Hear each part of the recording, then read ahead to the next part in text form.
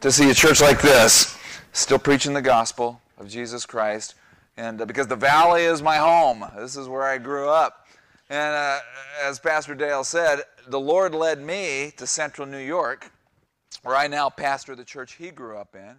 The Lord led him to the Valley, where I grew up in.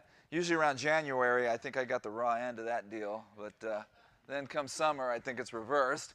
But I have, over the years, since our church supports the Dales, and over the years, I have grown very fond of your pastor and Shauna and their children. And so it's just a real privilege to be here. We come, since this is where my family is, we come here every year, usually in April, to visit my family. So this isn't my first time here. And this year, let's see, we got my wife, Naomi, and two of my three boys are here. My oldest is in college, but Samuel and Slater. And then we brought Brian DeRoshi and his son, Noah. Brian is one of our deacons at Open Door Baptist Church, where we're at. And so they're visiting, and this is their first time to the Valley. And we're just so glad to be here. In fact, I come here every year, and I love to go home and give a report to our church. You got a church in Central New York State praying for you. And you're important to them, too. And there's a few more of you than when I was here last year. And I like to give a report, so if you don't mind, I got to get a picture of this crowd because it's getting bigger every time we visit. And that's exciting to be able to share with our church family. Well, this is Palm Sunday. We're looking forward to celebrating the resurrection of our Savior next week. So we're going to start in the book of Matthew. Have you turn to Matthew chapter 27. We're going to start there in anticipation of what's coming next Sunday. We just celebrate Easter and the fact that we do not serve a dead Savior. We serve a risen Savior. And that's exciting. So in light of that, let's just take a look, just a foreshadowing of what you're going to be celebrating next week. Matthew chapter 27. And let's begin with verse 45. It says, "From noon until 3 in the afternoon, darkness came over all the land." And of course, the Lord is on the cross at this point. It says, about 3 in the afternoon, Jesus cried out in a loud voice, "Eli, Eli, lema sabachthani," which means, my God, why have you forsaken me?" When some of those standing there heard this, they said, "He's calling Elijah." Immediately, one of them ran, got a sponge. He filled it with wine vinegar, put it on a staff, and offered it to Jesus to drink. And the rest said, "Now leave him alone. Let us see if Elijah shall come to save him." And when Jesus had cried out again in a loud voice, notice, he gave up his spirit. As Pastor Dale's already said this morning, he didn't have to die. He willingly gave his life. No one took it from him. He laid it down on his time. On the cross, he gave up his spirit. It says in verse 51, "At that moment, the curtain of the temple was torn in two from top to bottom. The earth shook, the rocks split, and the tombs broke open. The bodies of many holy people who had died were raised to life. They came out of the tombs after Jesus' resurrection and went into the holy city and appeared to many people." Now notice verse 54. "When the centurion was a hardened Roman soldier. He'd seen death. This wasn't his first crucifixion. He'd seen a lot of them. He had probably been one of those hailing insults at the Lord just hours earlier. Maybe even been one of those who struck the Lord. But now it says, when the centurion and those with him, those who were under his command, were guarding Jesus, saw the earthquake and all that had happened, they were terrified. They were afraid. They were afraid and exclaimed, "Surely this was the Son of God." Well, what just happened there? What happened there was fear. You know, both the Old and the New Testament have a word that is translated fear. The one we read the most is in the New Testament. It's actually, in the New Testament, it's pronounced phobos, which sounds like what? Phobia, yeah. When we use the word phobia, we mean it to refer to irrational fears, things that we really don't have reason to be terrified of. And my sister has claustrophobia. She doesn't like closed-in spaces. I don't know why. I was the one that got locked in a dryer when we were kids. Many people have arachnophobia. Spiders can send a big, strong man running like a little girl if he suffers from arachnophobia. Did you know there's a phobia called compunophobia, fear of buttons? There are people that are so afraid of buttons they will only wear zippers and snaps, no buttons. Okay? Cataptrophobia is the fear of mirrors. I think I'm developing that one as I age. There is a fear of talking on the phone. I think we're seeing an increase in that. Well, you know what? Young people are not talking on phones. They're doing this all the time. My wife has moosophobia. She really does. This is an irrational fear of mice. An irrational fear. Heart-stopping fear. The kind that when I hear the scream, I know there's a mouse in the house. I battle an irrational fear of being late. That is a form of chronophobia. I have nightmares about that. I really do. There's just all kinds of things that we have just developed fears over. But when the Bible uses the word fear, it's much broader than that. It's a real fear, something to really be afraid of. So when we read in the scriptures that we are to fear the Lord, we get the wrong idea. It conjures up this idea that this is very puzzling. I mean, after all, we're talking about the Lord. This is the God who is love, who sacrificed himself to save us, who promised he would never leave us or forsake us, who Jonah described as being gracious and forgiving. Why are we supposed to be afraid of him? That doesn't seem to make sense, does it? And we get the idea of a child who has an abusive father. And that child lives in fear of when dad comes home. Is he going to be in a sour mood? Is that what it means to fear the Lord? Well, the answer is it depends.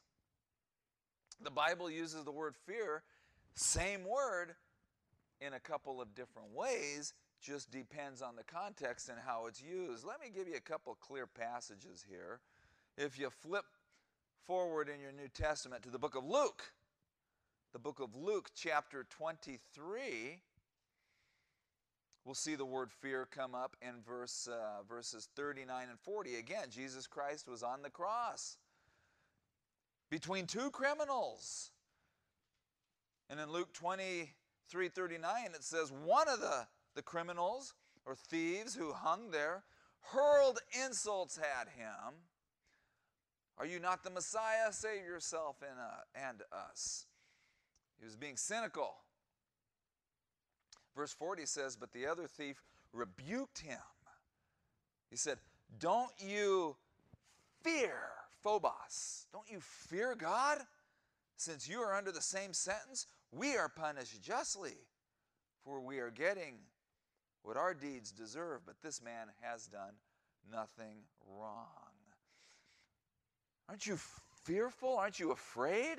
You're insulting he who is innocent when we are guilty? I want you to look ahead a little further into the book of Romans, chapter 3.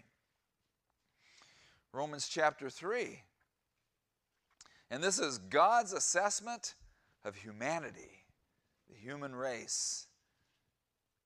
It says, verse 10, as it is written, there is no one righteous, that is not even one. There is none who understand. There is none who seek after God. All have turned away. They have turned together to become worthless. There is no one who does good, no, not one.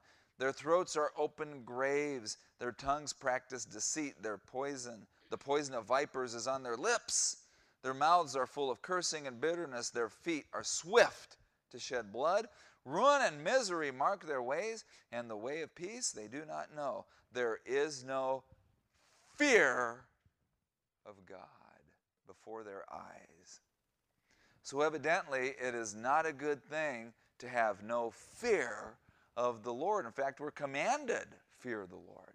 In fact, the purpose of life, according to Ecclesiastes 12, is to fear God, keep His commandments. This actually is like the terror that a child feels due to his abusive, evil father, only the roles are reversed.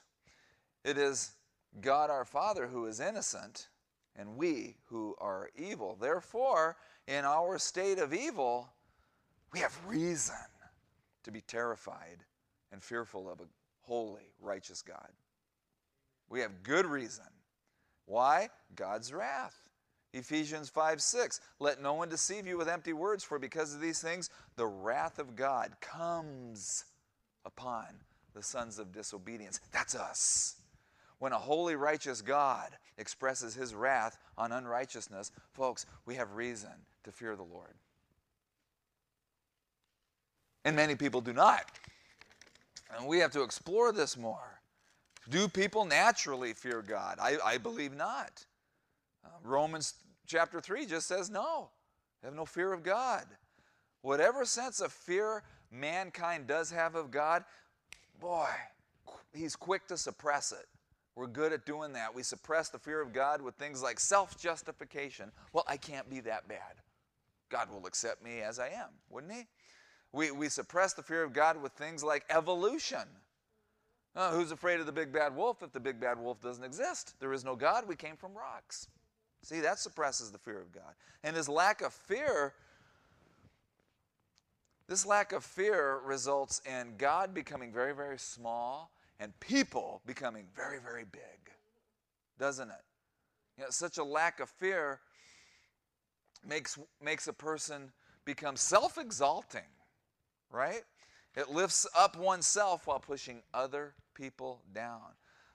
A lack of fear of God actually will make you afraid of people.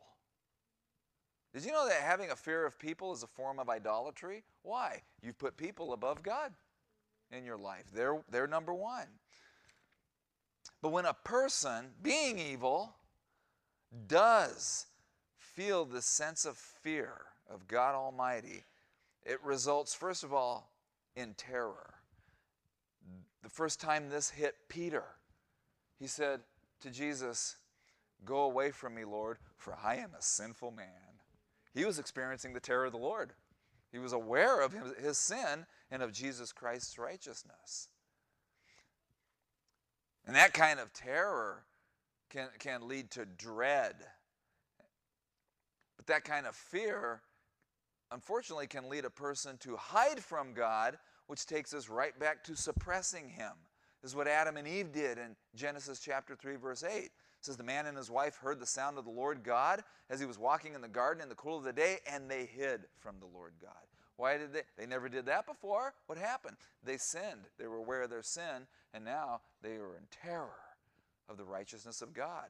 That's what this terror can do. It can lead a person to run from the Lord. And this all sounds very negative, doesn't it? But when a person stops suppressing the fear of God and instead just seeks relief from this terror, good things can happen. This person then starts to look more closely at God and sees God saves. We're told in the New Testament that Jesus Christ is the propitiation for our sins. That's a big word that just means He is the wrath-removing sacrifice, so that you will no longer stand in the wake of God's wrath, but be pulled out of the way. That's what a propitiation is. Christ did that. And then fear can move to its second usage in the Bible. The first usage is a terror fear, to be just terrified. The second use, which is the more common use of the word fear throughout the Bible, especially the New Testament, is reverent fear. Same word, but instead of being used to strike terror into a heart, it is to be reverent of something, to revere, to hold in high esteem. And it is in this way that we are told to fear the Lord our God. Jonah used this idea of fear in Jonah chapter 1 and verse 8 when he said, I am a Hebrew, I fear the Lord, the God of heaven, who made the sea and the dry land. He wasn't living very reverently at that time, but that's how he used the word. I mentioned Ecclesiastes 12:13. Fear God and keep his commandments, for this is man's all. It means have reverence for God. Acts 9:31 says the church throughout Judea, Galilee, and Samaria enjoyed a time of peace and was strengthened, living in the fear of the Lord and the comfort of the Holy Spirit. That reverent fear of the Lord is accompanied with the comfort from God. That's very encouraging. 2 Corinthians chapter 7, verse 1 says, therefore, having these promises, beloved, let us cleanse ourselves from all filthiness of the flesh and spirit, perfecting holiness in the fear of the Lord.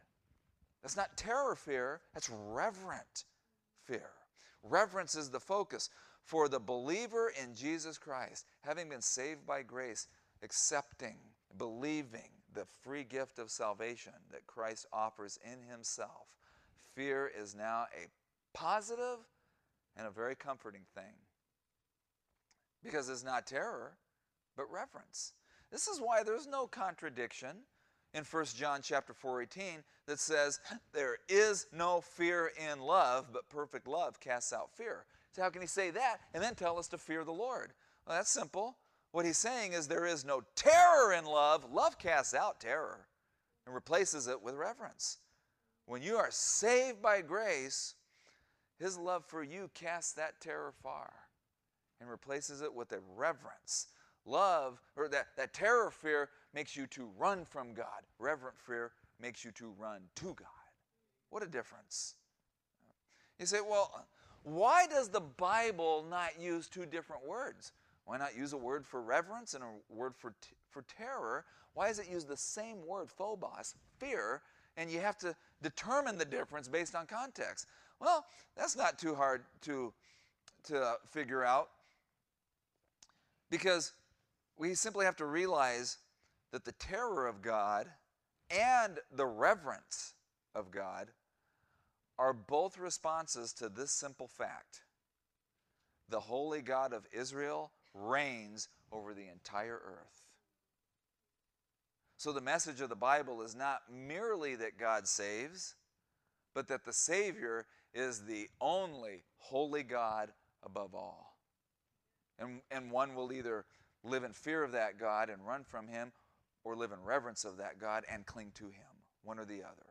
You see, that fact that we have a holy God of Israel that reigns over the entire creation produces a terror of God when we stand in self-righteousness, but it also produces a reverence for God when we are clothed in Christ's righteousness. The difference is, where do you stand? Where do you stand with God Almighty?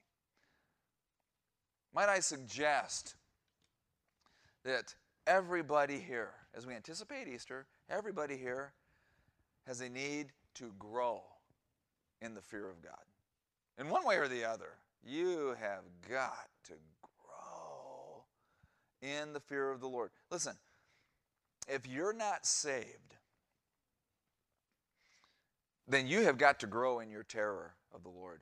Because, friend, if you stand outside of the family of God, then you're living in your unrighteousness and you're living in the realm of your sin. You have reason to be terrified of a sinless God. Good reason. You got to grow in that terror of the Lord. Revelation 15:4 makes it clear eventually everyone is going to fear the Lord. When it asks the question, who will not fear you, Lord, and bring glory to your name? That's a rhetorical question. Who is not going to fear you at some point? The answer is no one. Because at some point, every knee will bow, every tongue will confess Jesus Christ is Lord. That's either going to happen in this life and in this body, or in the next life in glory. One way or the other, everyone will fear and recognize Jesus Christ. If you have not acknowledged Christ as Savior now, you will then. May I suggest today is the day of salvation? Christ died for you 2,000 years ago, but Christ lives for you today.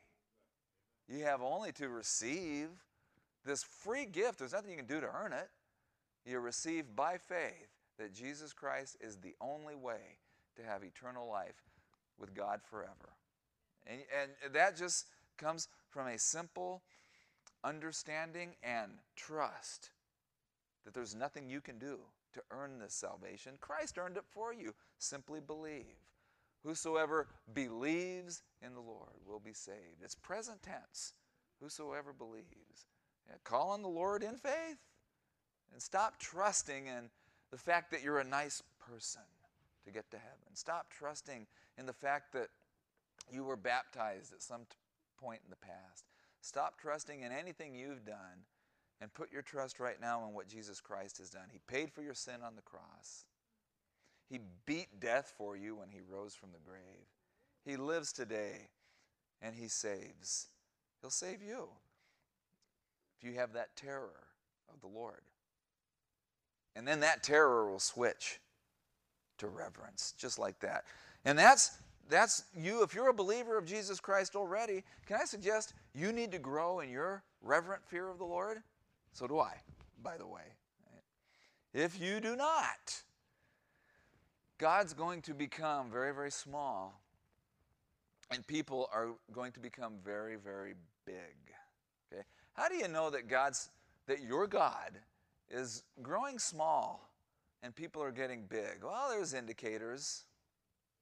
Are politics giving you ulcers? Or what's going on in government keeping you awake at night? Good. Amen. Because it shouldn't. It shouldn't. The United States is not going to last into glory.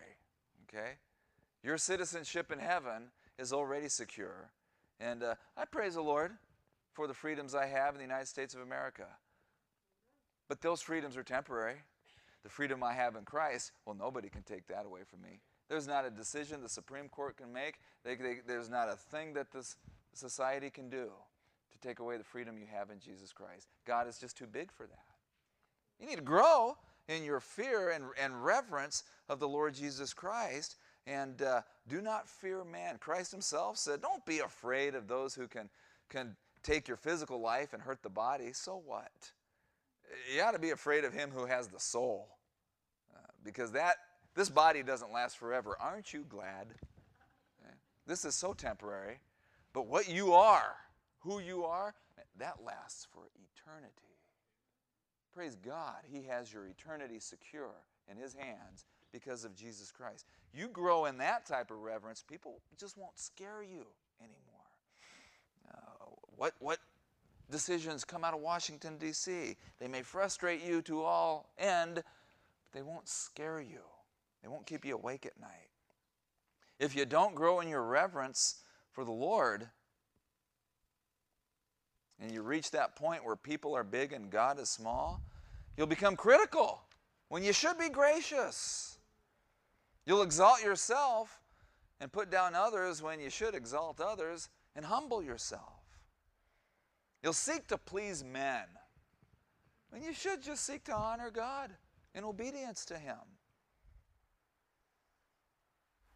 And you'll be more mindful of what other people think and less mindful of what God has said. When thus saith the Lord becomes prominent in your life, now you are reverent of your Savior. And a strong, growing, reverent fear of God puts you right where you should be. Isaiah 33:6, wisdom and knowledge will be the stability of your times and the strength of salvation. The fear of the Lord is his treasure. That's reverent fear. That's what Isaiah said. That's reverent fear. You say, well, how do I grow in my fear of the Lord? What do I do? You know, as preachers, and Pastor Dale will tell you this, any of our pastors here today, missionaries will tell you this.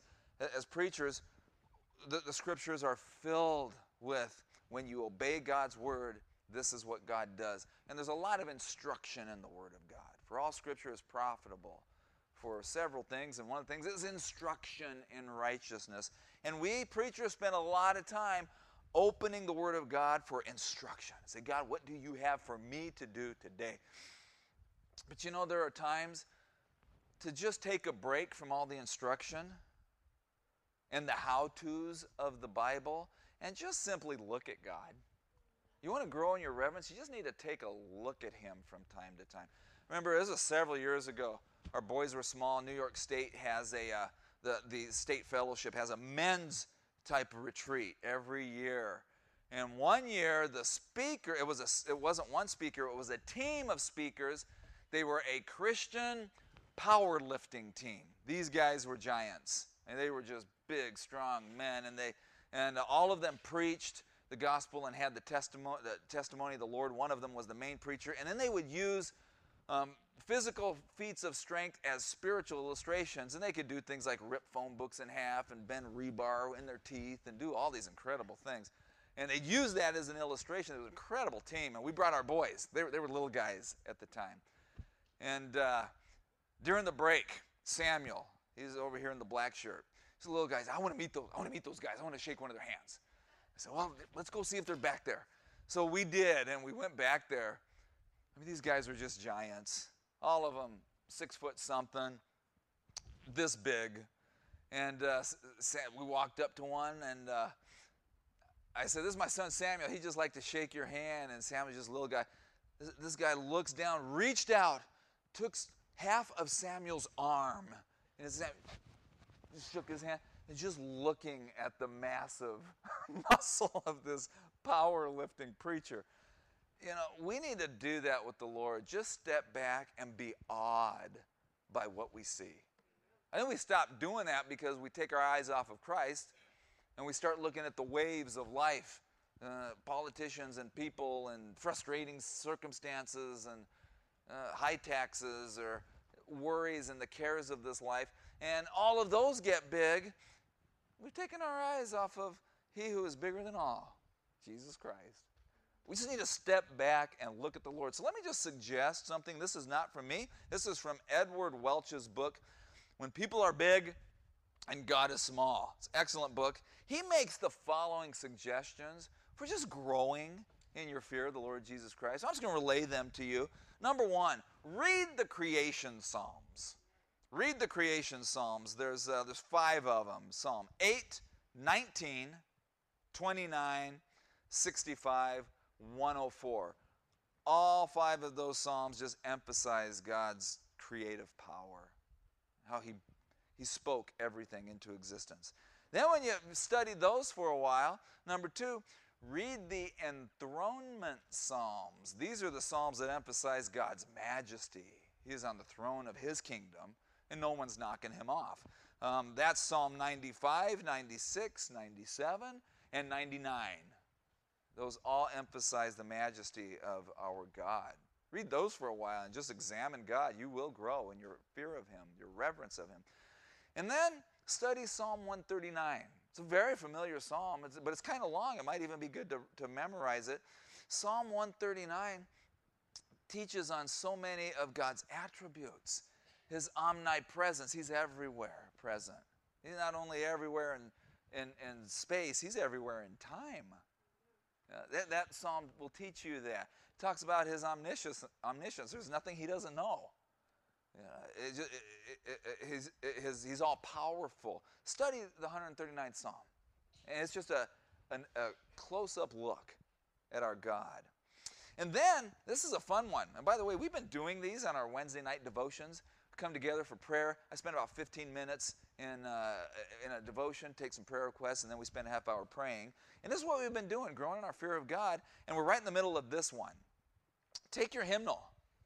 Take a hymnal and start highlighting the hymns that express God's majesty and holiness, and just study those hymns. Look at every verse and say, yes, I know that's a biblical principle. See if you can find the verse or a verse of Scripture that stanza is singing about. And what you start to discover is, you know, a lot of those hymn writers were theologians first and songwriters next. That's what you discover when you study the hymns that way, and you'll see these guys had a fear of the Lord. They were reverent of God. They really revered Him, and it came out in the songs that they wrote. By the way, there's modern hymns.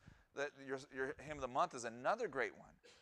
look at a modern hymn and say, okay, as I break it down, here's all the biblical principles that this hymn is singing about, and boy, it is about our God. So try that. And then here's the fifth thing you can do. Study the book of Habakkuk.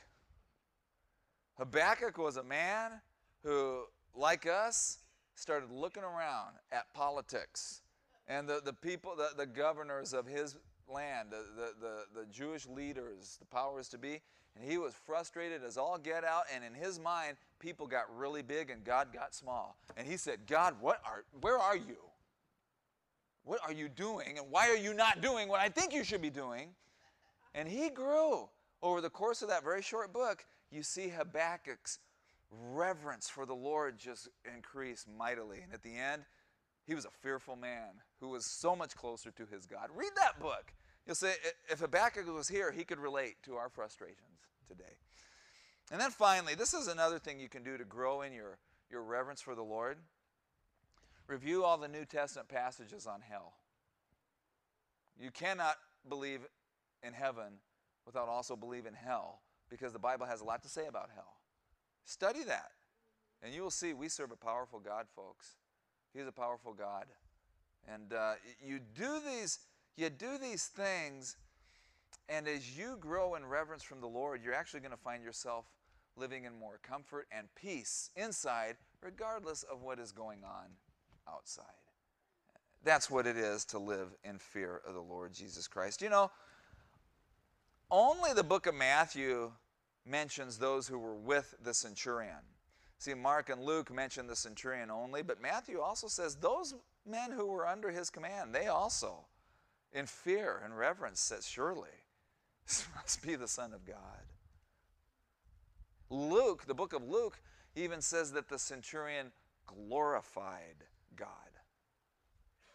Could it be that the centurion and those soldiers under him moved from terror to reverence and believed on the Lord Jesus Christ? Boy, I sure hope so. I hope that was a turning point for them where they received the Lord too. I know that thief on the cross did. One moment he's hurling insults, and after thinking about it, he got scared. He grew in fear. And he said, what am I doing? And what are you doing?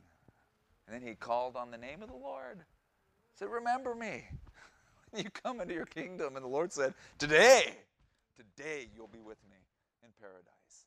That man went from terror to reverence. He died in peace. He died in comfort. And he lives in glory. Boy, it makes you look forward to Easter, doesn't it? Father, we thank you again so much for your Son, Jesus Christ. You give us much to think about in your word, Lord. I pray that we will all continue to grow in our reverence. If there's anybody here who is standing in terror, may that terror turn to reverence today. May he or she stop trusting in all the things that will not save and trust in Jesus Christ, who will. Right now. Lord, I praise you for just a wonderful celebration of our Savior. And may it not only be on Easter Sunday, may we celebrate his resurrection and his life all year long. Continue to prod our hearts, stretch them, even inflict them, that we may never stop growing in our fear of your Son, Jesus Christ, that we may never stop running to and clinging more tightly to your Son, Jesus Christ, in whose name I pray. Amen. It's such a joy to be with you folks. Thank you so much. I'm going to ask Naomi, my wife, and the boys to head on up here, Noah and Samuel, and they're going to close our service with special music.